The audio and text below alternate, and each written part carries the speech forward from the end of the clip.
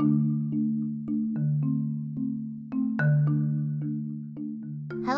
and welcome to Nothing Ever Happens in Canada, but we know this is simply not true. This is a Canadian podcast about the myths, legends, and just good old stories Canada has to tell. I'm Canadian Girl.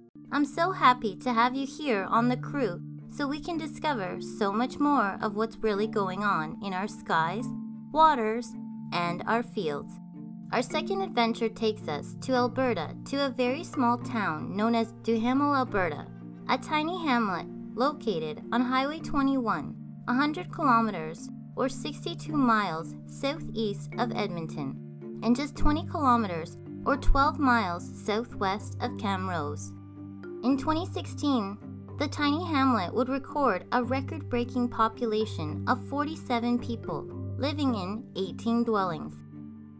So, in 1967, though I did try to find the population and failed, I'm guessing the population when our story takes place was much smaller. Let's say it was most likely less than 25 people and maybe 5 to 8 dwellings. So yes, it's a very small hamlet indeed. Not the place you'd think anyone ever traveling from, say, outer space would want to make a pit stop back in August 1967. Or maybe it was the perfect spot because no one was around at all.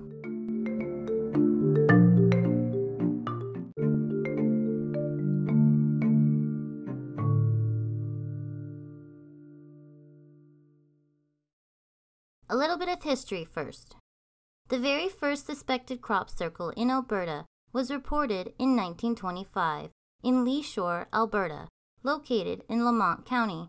The simple small circles were only about a couple meters, or about 6 feet in diameter, were found in a wheat field, flattened right down to the ground. They were not the complex circles we see today that can be about 700 meters or 2,300 feet.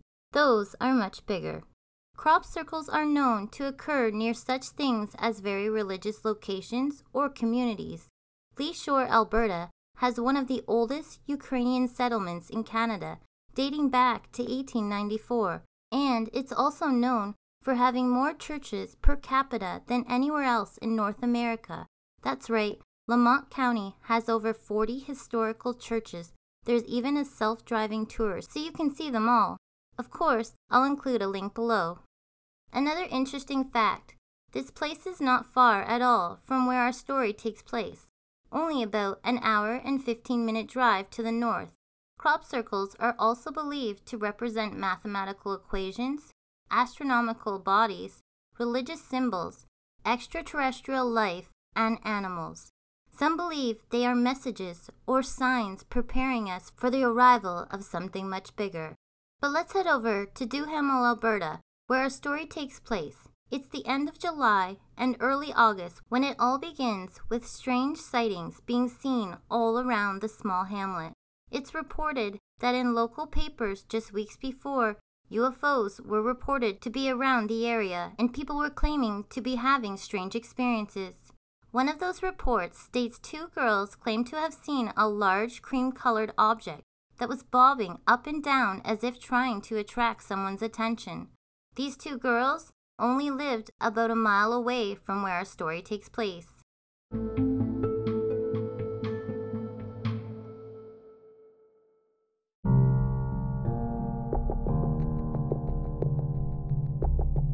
On Saturday, August the 5th, 1967, a local farmer, Mr. Edgar Shelke, I hope I said that close to right, in Duhamel, Alberta, would go wandering out into his field in search of his herd of cows who had not returned after a heavy rainstorm that Friday night. This is not something the farmer had to do often, as his herd would normally just return to the farm on their own. He hadn't been out to that pasture in weeks. Worried his herd may be trapped or spooked by something, he went out looking for them.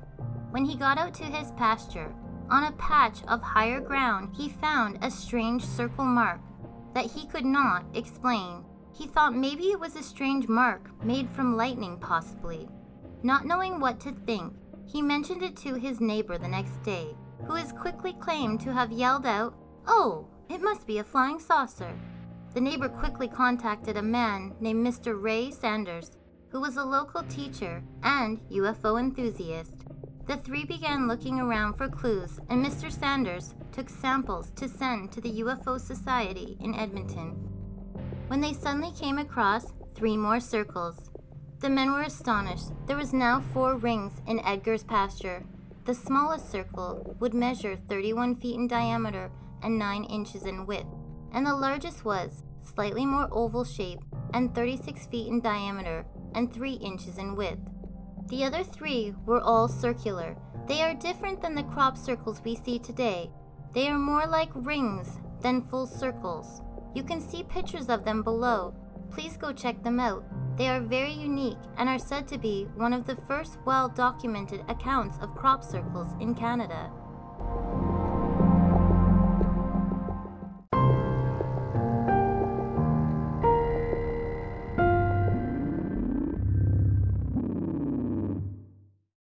News would travel fast in such a small area, and people would come from all around to see the strange marks in the field. People actually drove right through the pasture and walked in the circles and all around them. The local Camrose Canadian newspaper would call them the What's It Circles, as they had never seen anything like them before. This drew even more attention. When the original investigator from the Canadian Armed Forces in Edmonton, Dr. G.H. Jones of the Defense Research Board of Sheffield, was finally sent to the site on Friday, August the 11th, at the request of Mr. A.P.R. Lambert, the Superintendent of Logistics, to carry out an investigation. A week had passed since the circles were first found. Dr. Jones could see the marks stood out very distinctly in the grass and were pressed into the ground in one circular direction, suggesting movement in a circular manner. Unlike the tire tracks made in the pasture from all the visitors lately, those were hardly even visible and were made after the circles. No chemical or radioactivity was found in the area. The farmer made it very clear to the investigator he had no idea when the marks were made, as he did not often tend to the pasture, and he was very clear that none of his farm equipment could make a mark of that kind in the grass. Dr. Jones would admit to Edgar he was completely confused by the marks in his field. He knew coming to the pasture that the local reports and opinions were that 1 or more UFOs had possibly made landing. Dr. Jones would report 3 rings to be circular. 1 was more of a horseshoe-type shape and not a fully closed circle. There is no evidence outside the circle to point towards a hoax. There are no exhausts, scorch marks, or disturbances of any loose surface material. The official UFO report from Dr. Jones is available for you to read below.